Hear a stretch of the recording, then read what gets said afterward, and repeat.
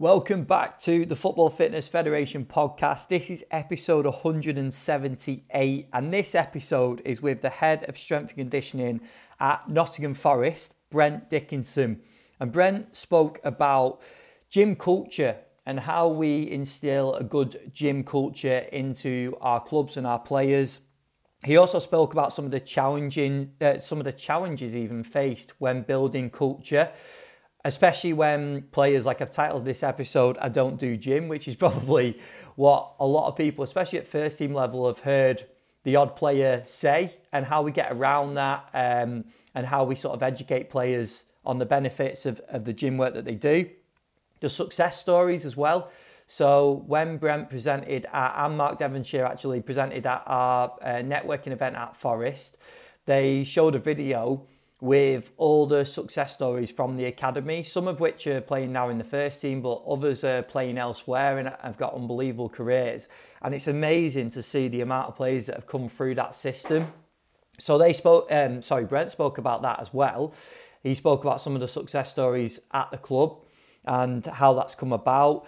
We talked about competitiveness in the gym, which is something we've touched on in a few previous episodes, but I think Brent gave some really, really nice examples on specifics on where he actually uses it and when and where we should get players competitive, and also when and where we probably shouldn't as well.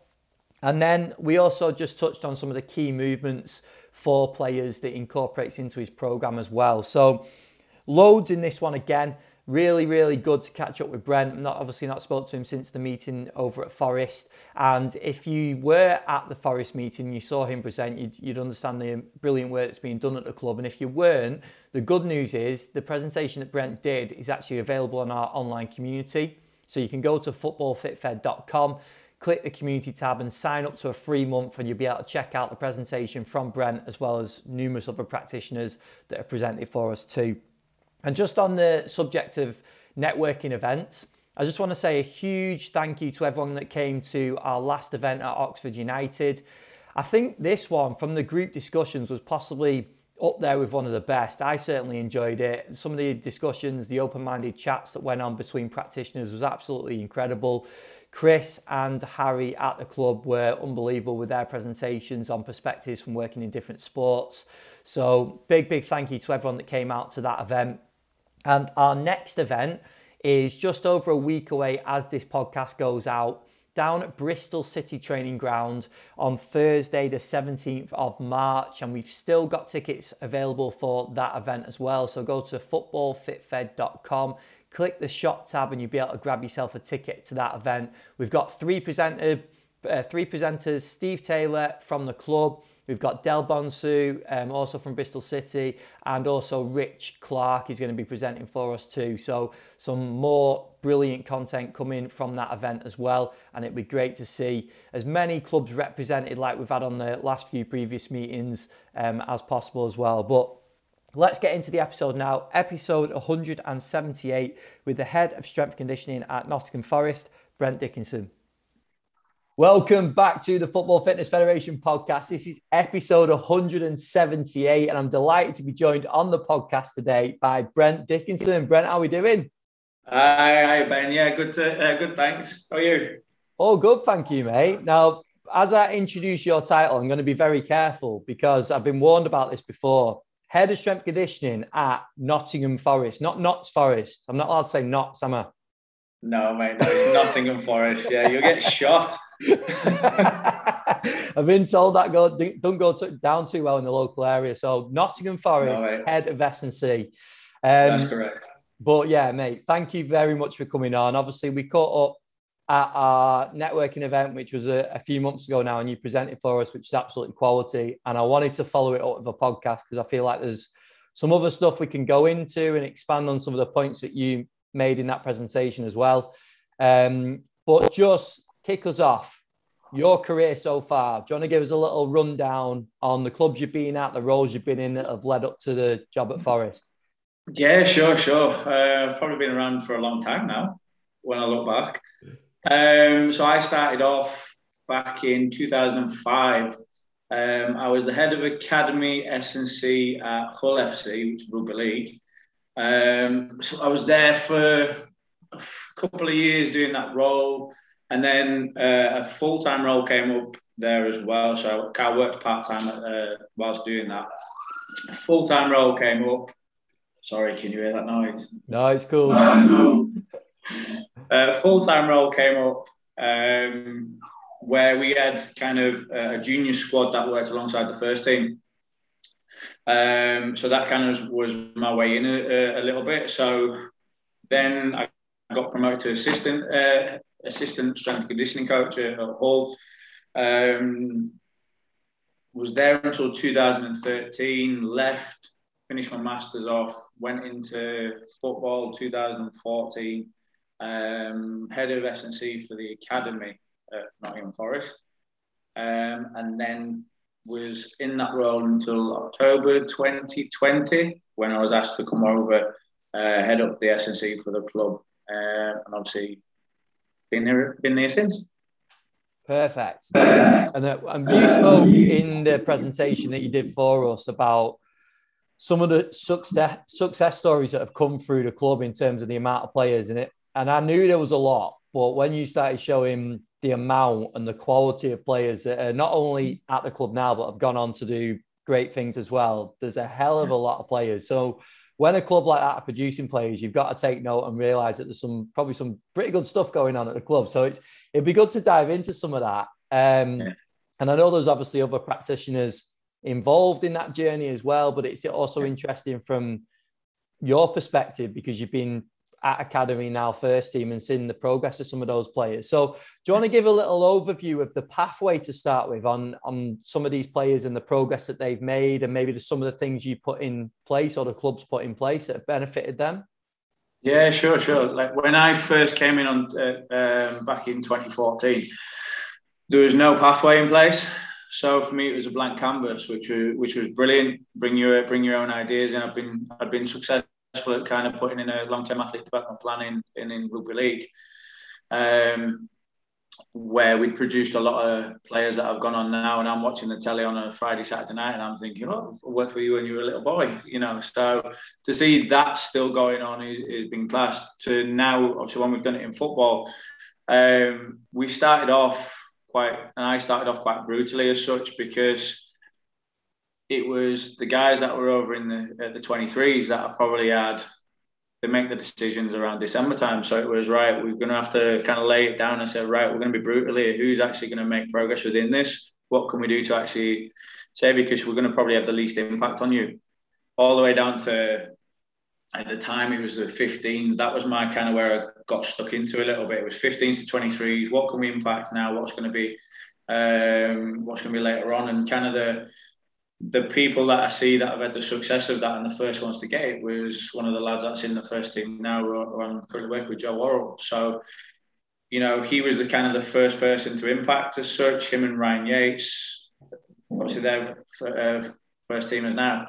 So in that point, it was, right, let's see if we can get a good testing battery in place. Let's instill a good testing battery that we can refine over the years, and it's changed. It's refined to what we did then to what we do now. But the basis of was let's find out how they move, and let's find out how robust they are in terms of their strength levels. And then put a program in place from the 15s to 16s that was age specific. And then the 18s and 23s. So we had more impact definitely off the 15s. We always kind of knew this and set this out as a plan.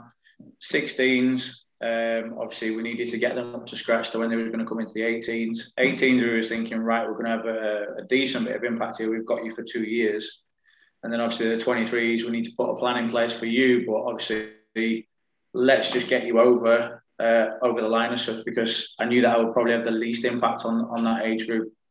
So it was a little bit brutal in that sense, where everyone's from the industry would probably think, no, you try and give the best to all your athletes. Well, we would, but we knew that in terms of a long-term athlete development plan, I've probably come in too late for them guys. So that was my thought process behind it. And it was, can we define from the younger age group what an efficient movement program would be? Can we challenge them?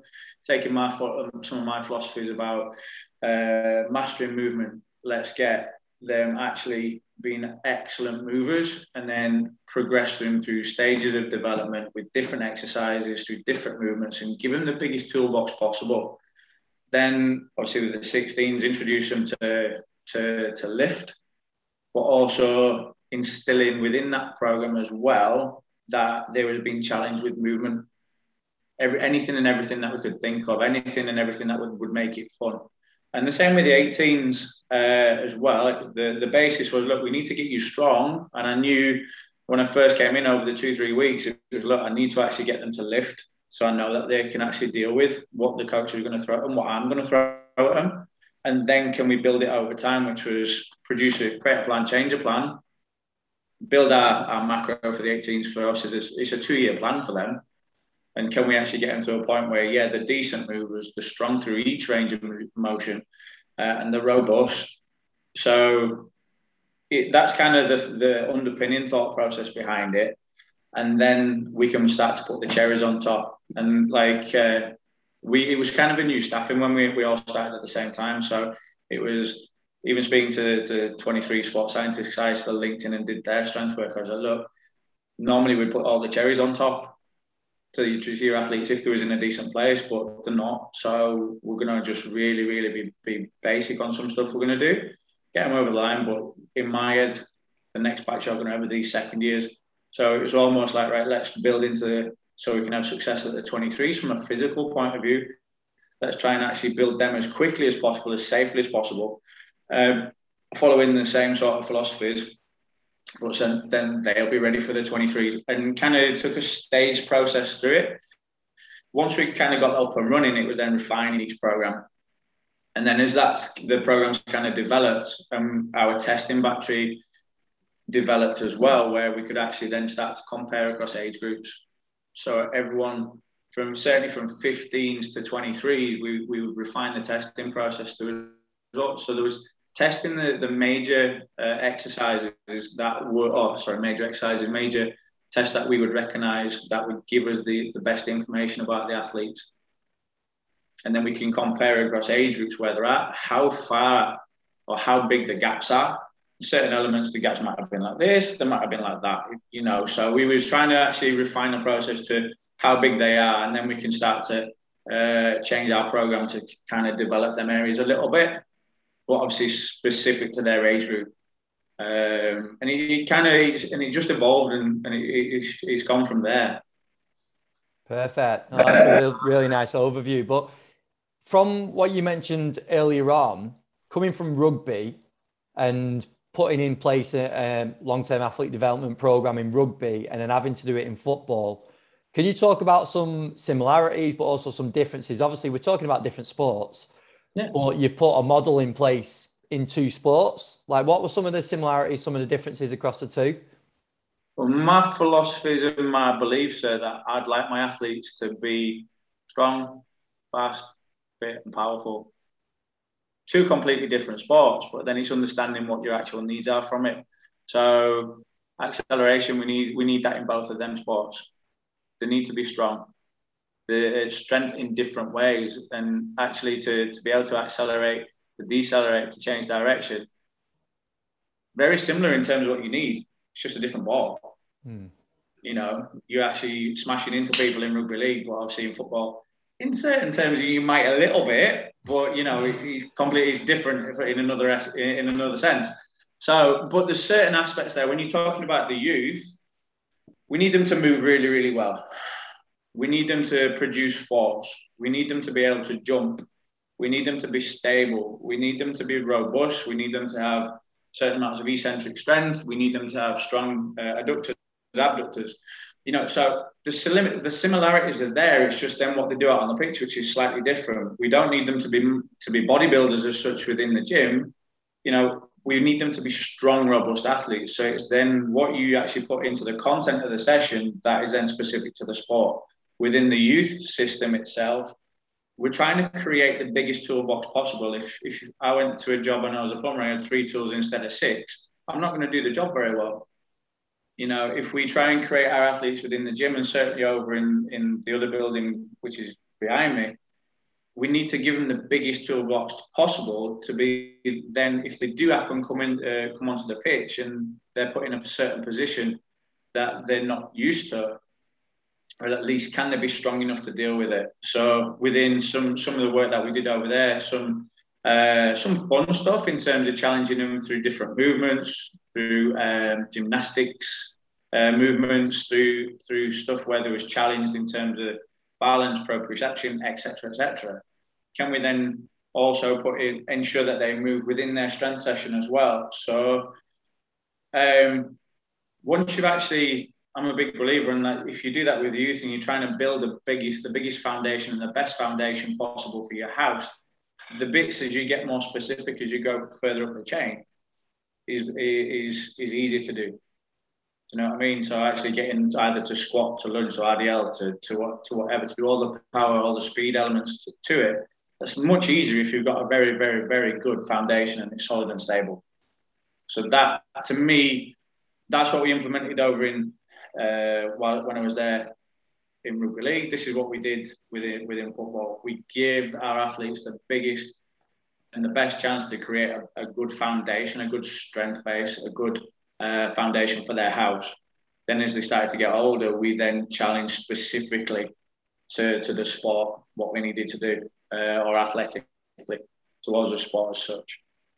Yeah, brilliant. Yeah. So is it fair to say then one of the biggest differences, without putting words in your mouth and correct me if I'm wrong, is the culture in terms of gym work between football and rugby? Because you look at rugby players, like they're going to be used to being in a gym environment, testing themselves in the gym, and then football obviously is catching up. We're getting to that point, but would you say that's the main difference?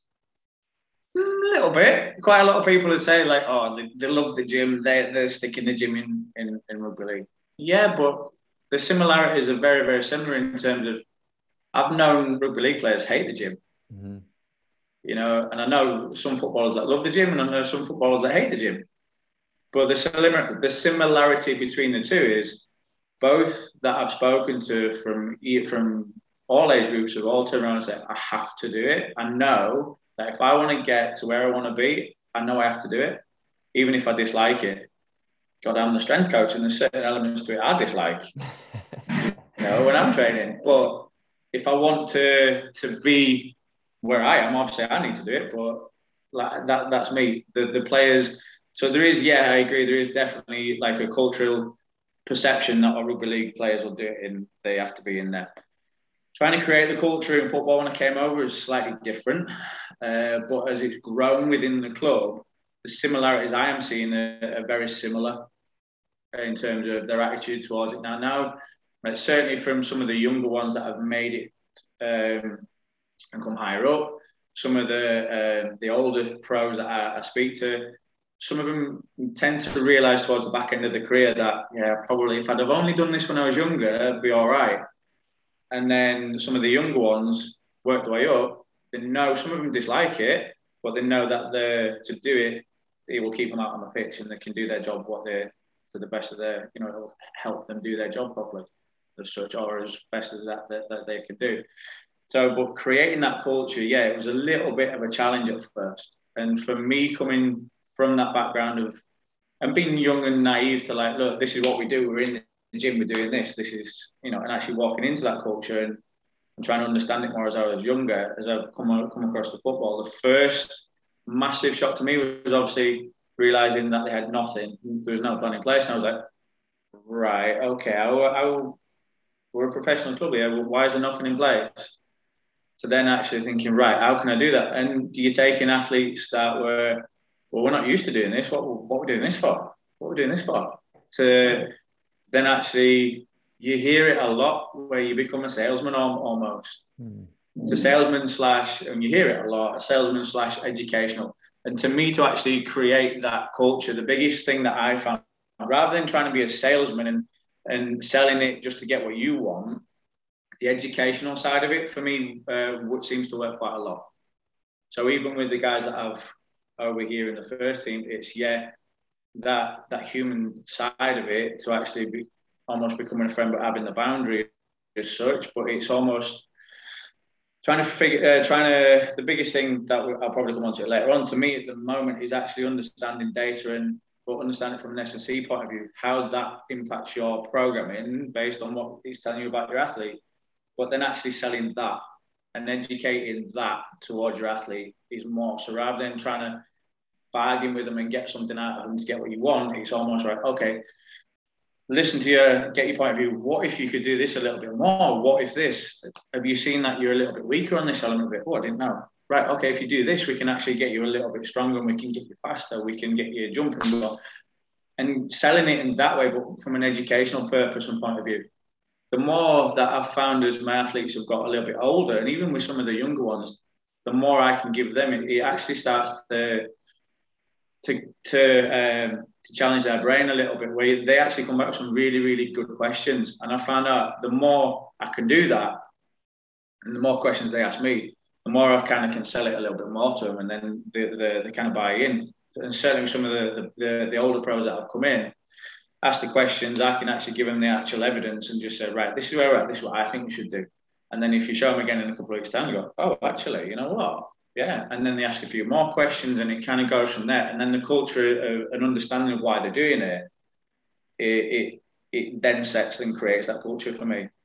There's other elements towards it where, for me, the basis of it was I've always kind of gone around the educational route, certainly with the younger ones, and why they've understood why they're doing and what they're doing it for, rather than me just turning around like the old school Sergeant Major going, do this, do that, do this. It's why. And I've always kind of left myself open enough for the lads to actually come to us and actually say, look, if you got a question, ask me. I will give you the answer, or the best that I can give you the answer. And if I can't give you the answer, I will find out the answer. And every time they've asked the question, I've always come back with the answer for them. And then it's like, oh, okay. And I can understand that. I can see how that then relates to what I'm trying to do outside. And it's always trying to educate in that sense.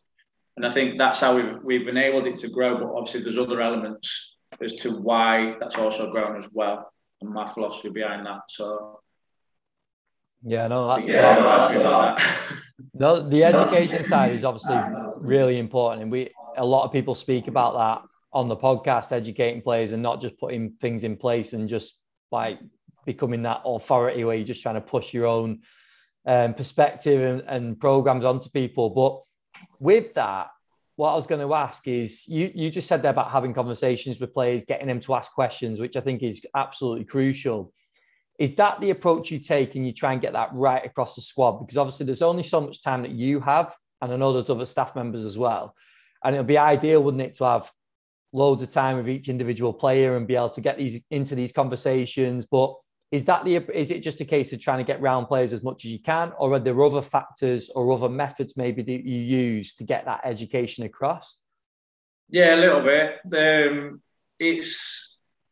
So there is, like, over in the first team, I've found I've got as much time as I need to do that. Like within their individual program, that in their overview as such. So obviously everything's based on the program's based on the testing, down to the minor detail. So as I've created that, there's also a little bit of information there for them in terms of areas to work on, and then the results that they see. So for me, when I do get time to speak to them, that's easy. So they can say, what's this mean? What's this result? And then I'll relate to it in that sense. The other bit that I like to do is more of a competition basis. So everything from where I've come from when I first started my career to here now, the biggest thing that I've found is that's to be competitive. You know, to get any sort of buy-in, you're working with athletes or elite athletes that want to win. And I've always said this, even over with the youngsters, is if you don't want to win, what are you doing here? You know, you're at a professional club, you surely want to get to the first team, or you want to rock out if you know that, you know, you don't want to, or you're potentially not going to make it, but you've got a two-year scholarship.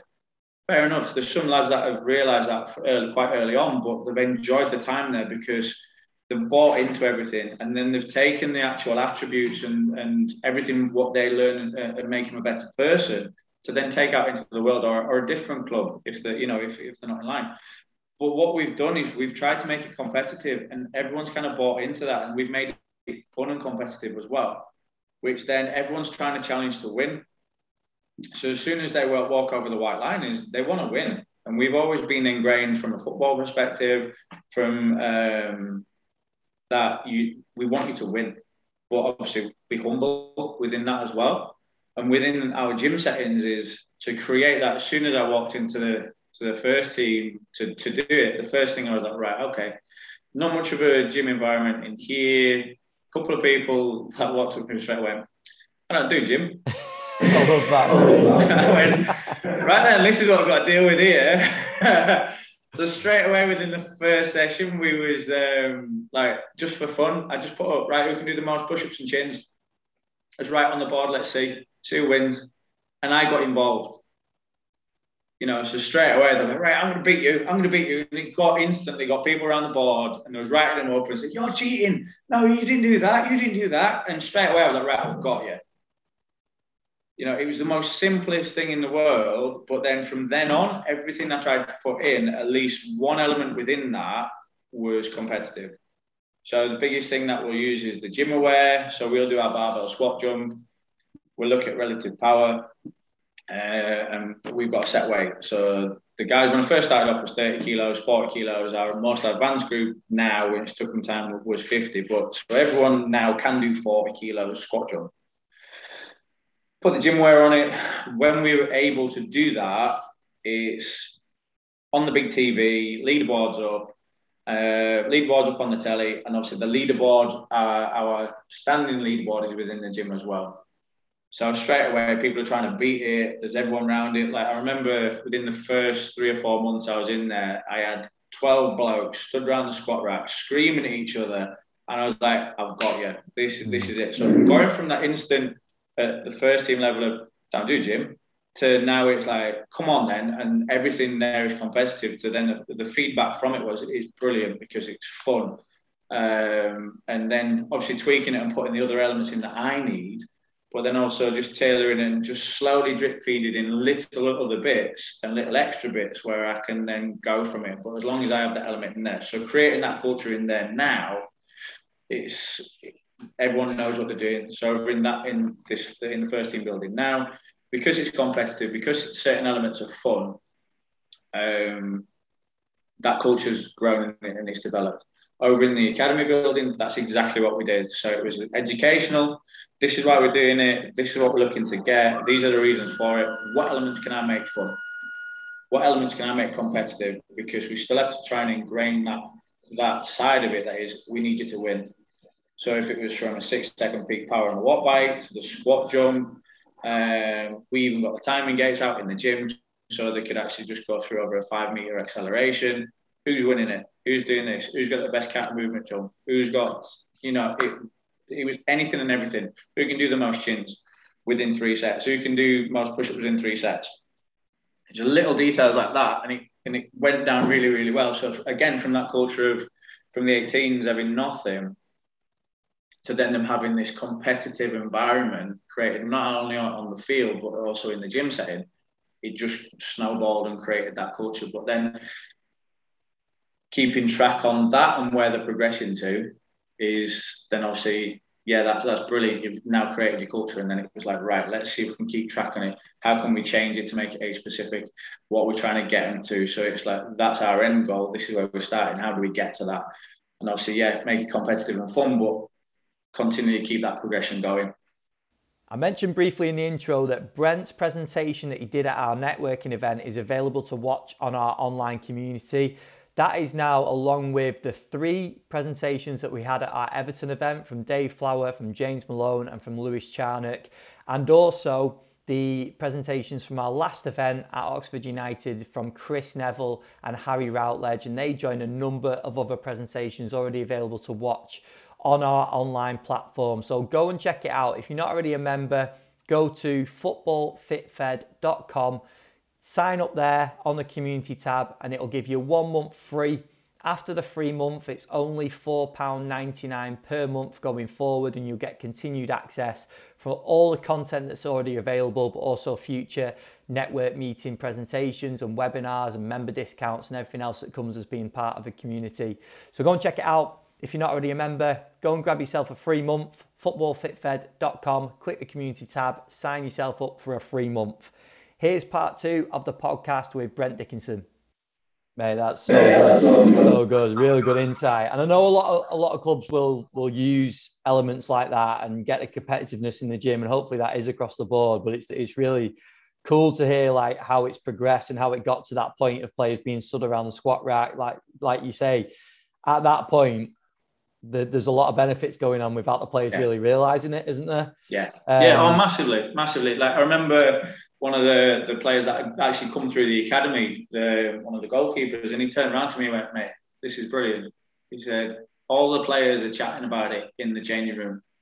So all the first team was chatting about it in the changing room, saying, "Look, I'm going to beat you. I'm going to beat you today. I'm going to beat you today." And he says, "It's just class." And like from then on, I was like, "Right, we're on a roll here. This is brilliant," you know. And I was going to ask a couple of things on that.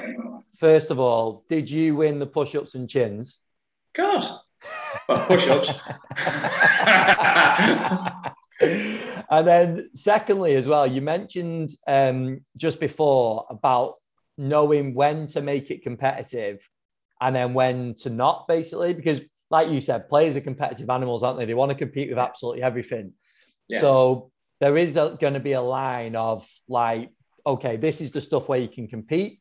This is where we want that competitiveness to run through, but this is the stuff that maybe needs to be a little bit more focused or whatever. Like, what is that for you? Even so, we normally, if I think about it from an academy setting, and when we do it over in the first team, obviously it's dependent on when our schedule goes while I'm over here now. Usually I'll try and get something within our strength power session. So potentially maybe if we do, it's our second session.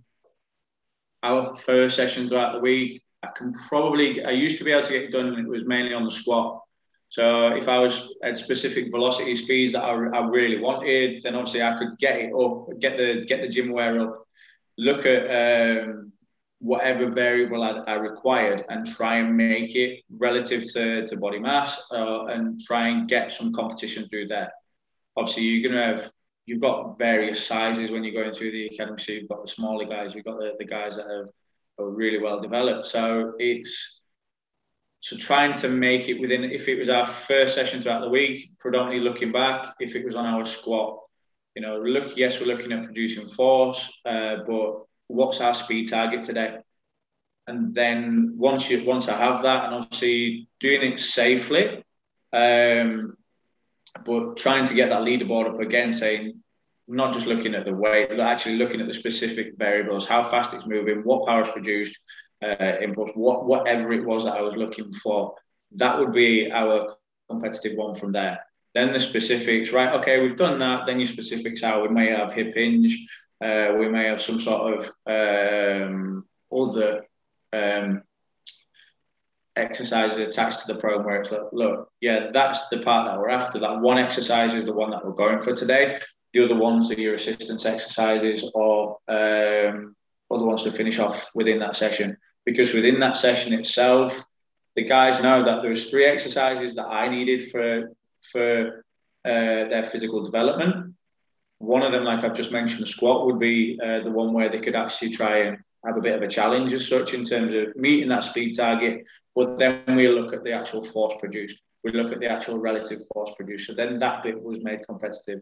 The other elements would then break off to be specific. So if we had our single leg strength group, if we had our posterior chain group, if we had our power group, whatever. So in that first session within the academy, it used to be on a Tuesday. That's how we'd roll. It would then be the one on the Thursday where we'd be looking at power, where we could make it more competitive. We could put in the CMJ, we could put in the squat jump, we could put in the watt bike. So we had probably 3 elements within there, and overall winner for the day as such within that strength power session. And then we used to roll with a session on a Monday, which was more kind of Franz Bosch-esque, just little bits of fun, anything and everything that we could get them doing. 20-meter skipping, running, cartwheels, some roly polies, etc., whatever, and that made it fun. So we had fun to serious / competitive, and then obviously the competitive part right at the end of the week. So it was quite easy to structure within the academy setting to get that, whilst also having your specifics for athletic development. And then obviously within the first team environment, kind of changes a little bit where, dependent on schedule, usually Saturdays are really easy to program to get at something competitive within there. If the schedule's shorter, then it becomes a little, not serious, but it is, look, this is what you're focusing on today. These are the reasons why. And it's usually within our congested fixture schedule when that kind of happens. Yeah, that was something I was going to ask about, is this point in the season, especially like now, currently, you guys are playing a hell of a lot of games. And obviously with your role, you're trying to get in sessions when it's suitable. So if you're down to one session a week or whatever the time available is for you to get players around the game, what can you talk us through, like your go-to approach for like a session a week with players? Yeah, sure. It's like I've had a look over the previous 4 or 5 weeks. We've been, 3 games in a week, little time for a breather. Probably within, obviously, the guys are having a couple of days off to come up for air, and then we're probably having just that one session. It's been smart with what we're doing within like pre-ab settings as such, if you want to call it that. It's small micro doses of really low level work that we'll stick in every day. It can become a little bit monotonous for some lads, but if you explain, look, because we've got no time, fellas, and we want to keep you out on the pitch, we're hitting Copenhagen's ISO halls. We're probably doing little primers within the gym within that pre-ab session to actually just give them a little exposure to something. And that's how we've kind of rolled through them busy periods. When it's come to them, we've got our one shot. It's like, right, we are solely, we're solely focusing on strength. It's going to be the biggest bang for our buck. We're just going to focus solely on a strength session. That'll take us out for a little bit. We'll continue with our microdoses, and then until we get the schedule opens up again, we'll either hit our next strength session, or we'll be able to, lucky enough to probably hopefully maybe get 2. We'll do strength, power. So that one session now will either be, our main focus has been split squat, so single leg strength, RDL, hip thrust. They're my biggest 3 bang from your buck. They're my 3 main elements. Then we'll either go onto force frame, so we'll actually get a reading of adductors, abductors. So that'll be bang, that's in there. We've then looked at using the flow board to do some lateral sliders, but we've then attached red bands around ankles to actually try and actually pull the lad's leg, so put some heavy resistance on it, so they've then got to control it. So actually put them into an extended position laterally and diagonally, put them into a range where they'll probably make it into in this rubbish weather that we're in at the minute, slipping and sliding over onto the pitch. So can we actually keep them, get them strong through that kind of range? 2-3 reps, use the red band, we're pulling, they're resisting as such, and obviously once we're at that maximum range, let go and they're coming in. And then work on calf, soleus, just isometric holds, a couple of reps isometric holds, and then stick them on the null board. So we're ticking all the boxes that I know from lower limb strength in terms of what's going to keep them on the pitch. It's not flashy, it's not fancy. It's, look, what do I need? I need strength. We know that if they're strong, they're going to stay up there. Can we get anything that monitors within that session? Yeah, we can look at hamstring eccentric strength, and yes, we can look at adductor strength at 45 degrees. That's going to give us a reading for them, ensuring that relative strength is maintained or is being maintained. That's one of our biggest trackers over this season. Or if there's anything that flags up where we then maybe need to put some extra exercise in for individuals into pre-ab or pull them when we can. But then it's, look, right, we need hip hinge, so we're going to go hip thruster, single leg work, and RDL. So work from hip, work from knee, and then isometrically we know we're going to get that through within pre-ab.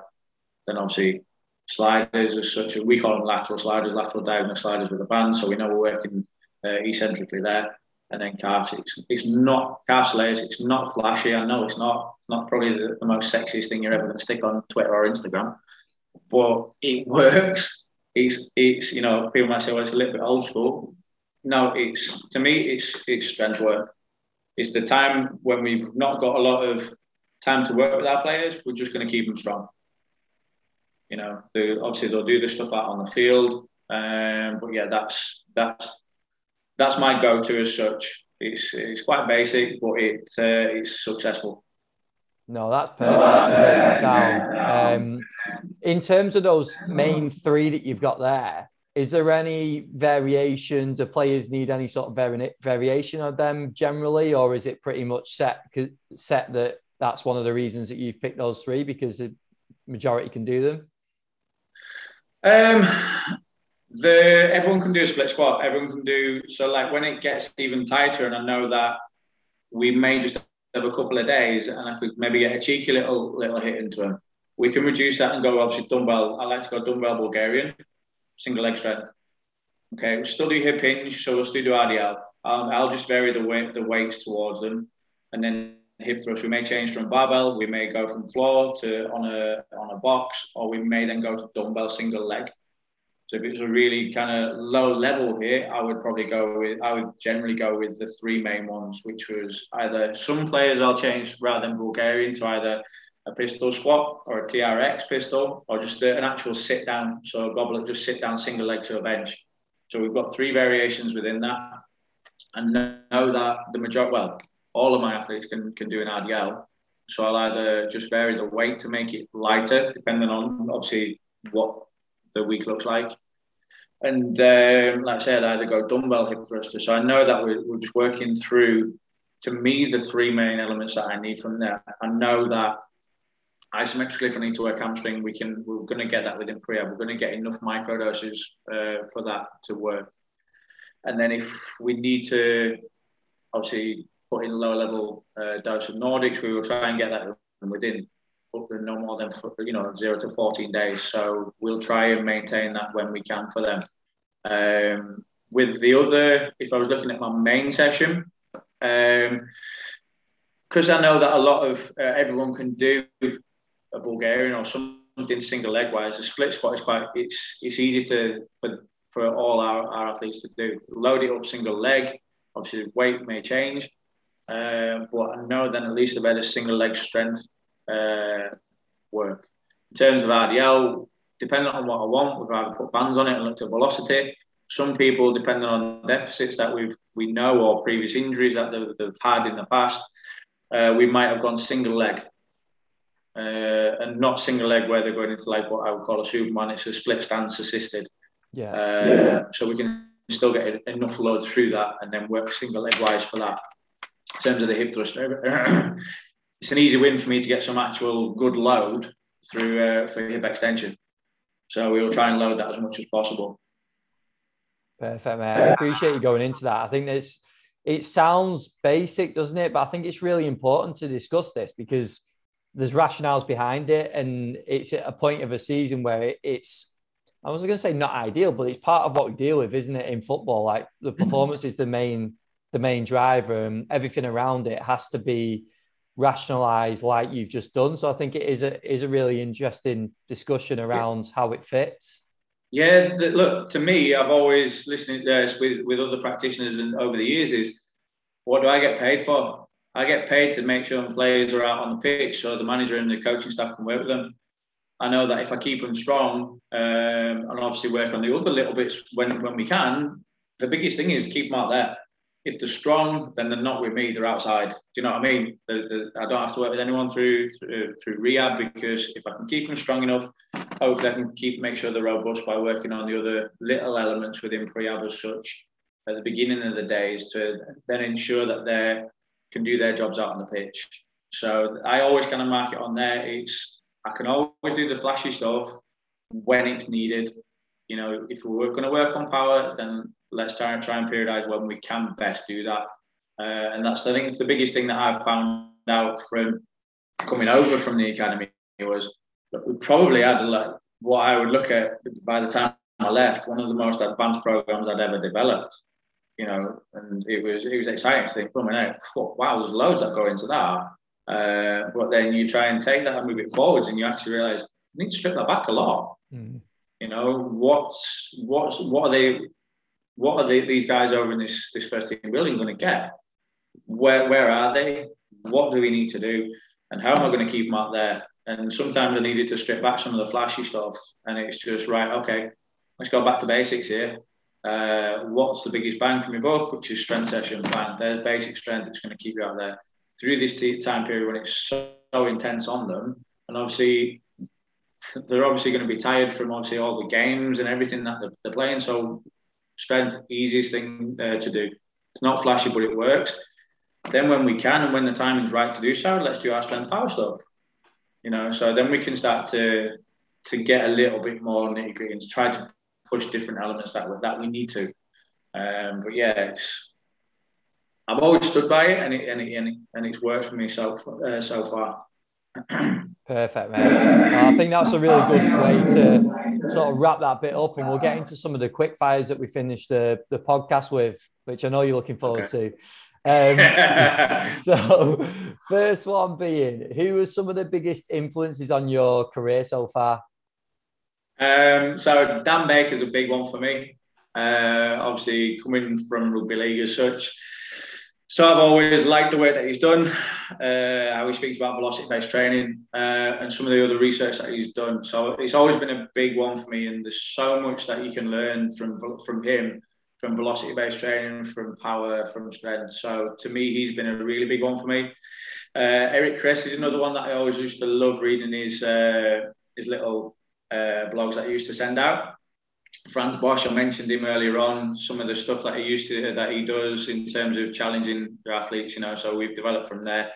And then there's loads of people that I've worked with, but I was lucky enough when I first started, I had about 3 or 4 different S&C coaches that changed over fairly quickly. But taking notes from them really, really helped. I think the 2 of the people that was quite big when I first started out, Dave Joyce, I was lucky enough to work with him for about a year or so. Paul Devlin, I know you've had him on. I think you might have had him on, but I know that he's been on a few podcasts. Who's that? Sorry? Paul Devlin. I might have got him mixed up with being on your podcast, but I know he's been on a few podcasts, and I've worked with him as under him, and again from a rugby league background. But Paul's excellent practitioner. Very influential in terms of guiding me in terms of my career, different elements to work with. And I think that's about it. I know I've probably missed a few, and I know somebody's going to hammer me for not mentioning them. No, that's always the case, though, isn't it? But no, Paul actually hasn't been on, so I'll have to reach out and get him on. But there's some top names there, mate. Some really good names. So I appreciate you doing that. Next one. What would you say your biggest strength is as a practitioner? My attention to detail as I've grown up. So like my biggest strength is attention to detail, organisation. I think I've always been one that's ensuring that I'm organised. My wife will say different. But ensuring that I'm organised, certainly in my work life. So making sure that I know what's going on and ensuring that I've got a plan A to D at least. So organisation for me is a big one. And as I've grown up, I've wrote notes here if you can see me looking. Data analysis, but not where people are thinking the GPS. Like the biggest strength for me at the minute is analysing data that's going to tell me about my athletes. Actually utilising that, I think, fascinates me at the moment in time to what information you're getting back from the data. It's definitely one of my biggest strengths at the moment, analysing that information and then putting it into place with the programs to actually then get the best out of it.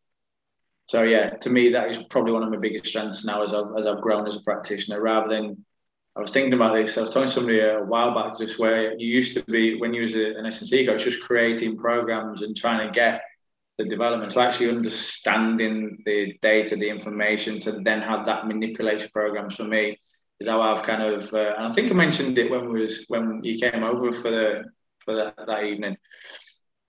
To me, that is where I've evolved to now, which is using the data, analysing it, how can I manipulate the program, what's that going to tell me, and then reanalyzing the data. So it fascinates me at the moment in time. Class, yeah, you did mention it. And you also mentioned, obviously, we have Mark presenting as well, how it all links with other staff members too. So, no, that's top. And then final one, mate, what's your approach to CPD, continue learning? Because like we've mentioned a few times, we're in a crazy busy period of the season, but everyone's approach is a little bit different to continually learning. So what's your approach to that?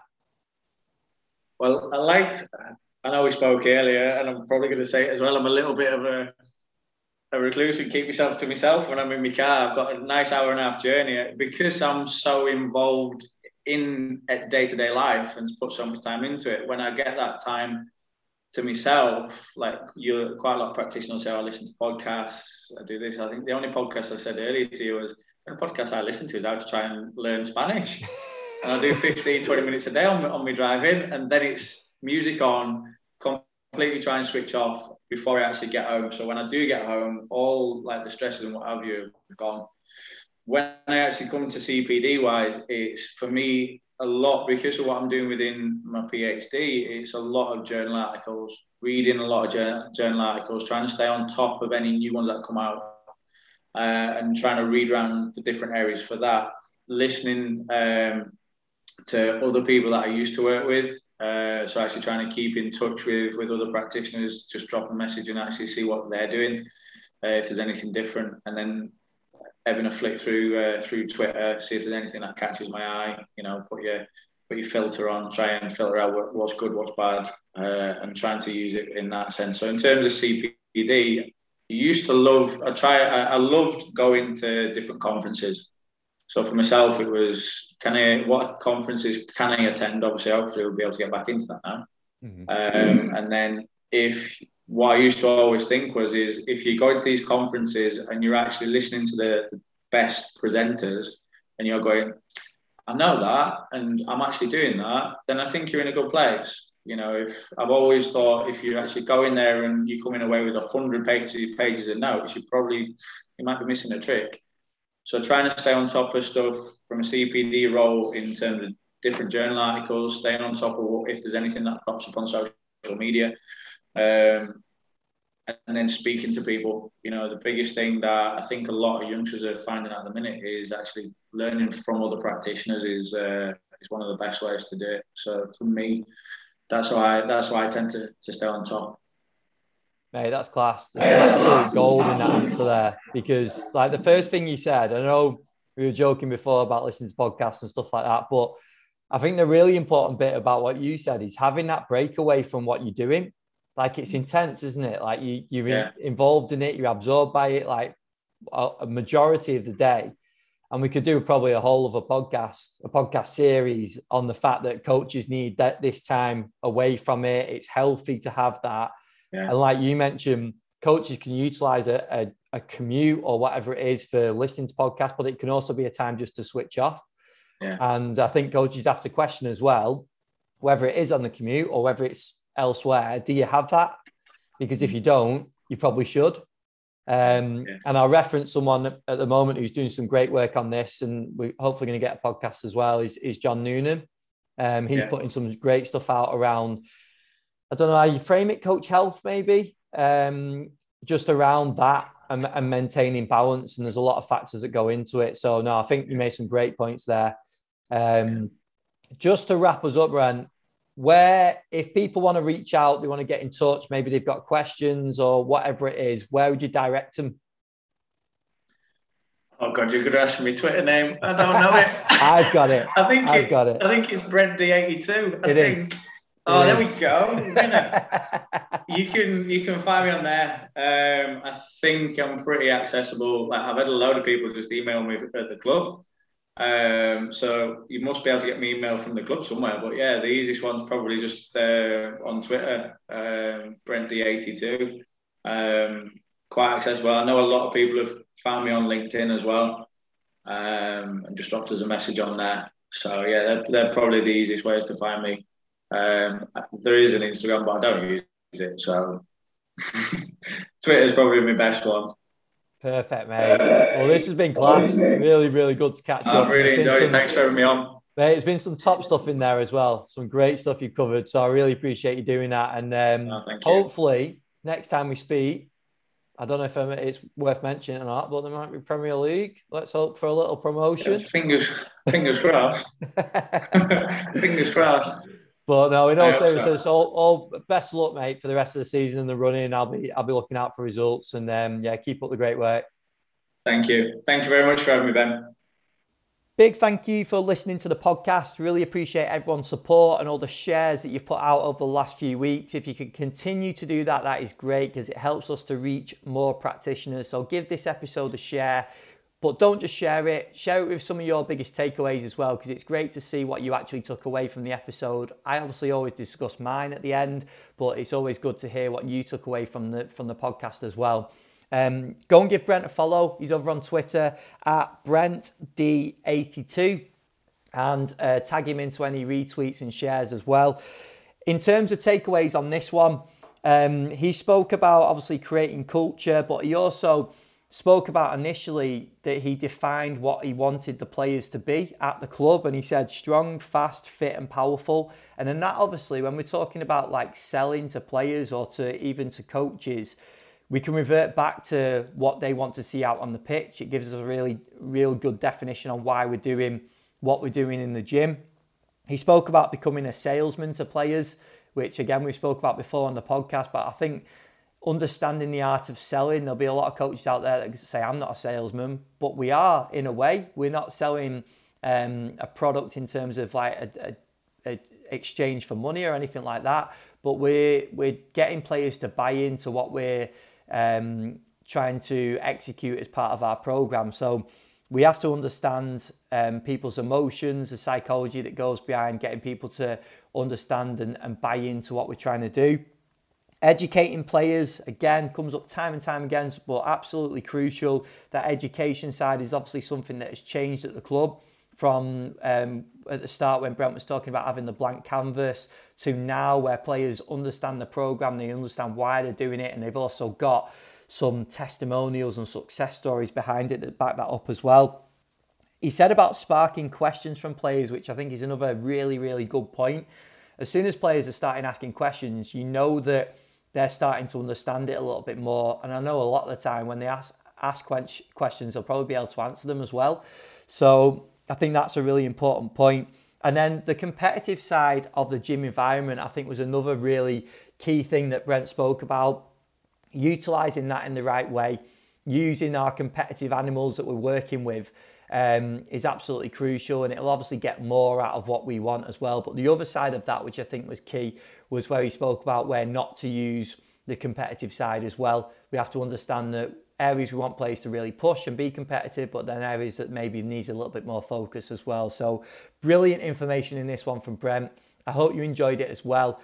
As always, please give it a share. Please push it for us. And if you've not already left us a review, head over to iTunes, click the 5 stars and just leave us a short comment. Maybe your favourite guest that's been on the podcast, maybe favourite topic, even recommended future guests as well, which a few people have reached out for recently too. So I really recommend that. And I'll hopefully try and get those people on as well. So again, huge thank you for supporting the podcast. I really appreciate the support. And I will speak to you again next week in episode 179.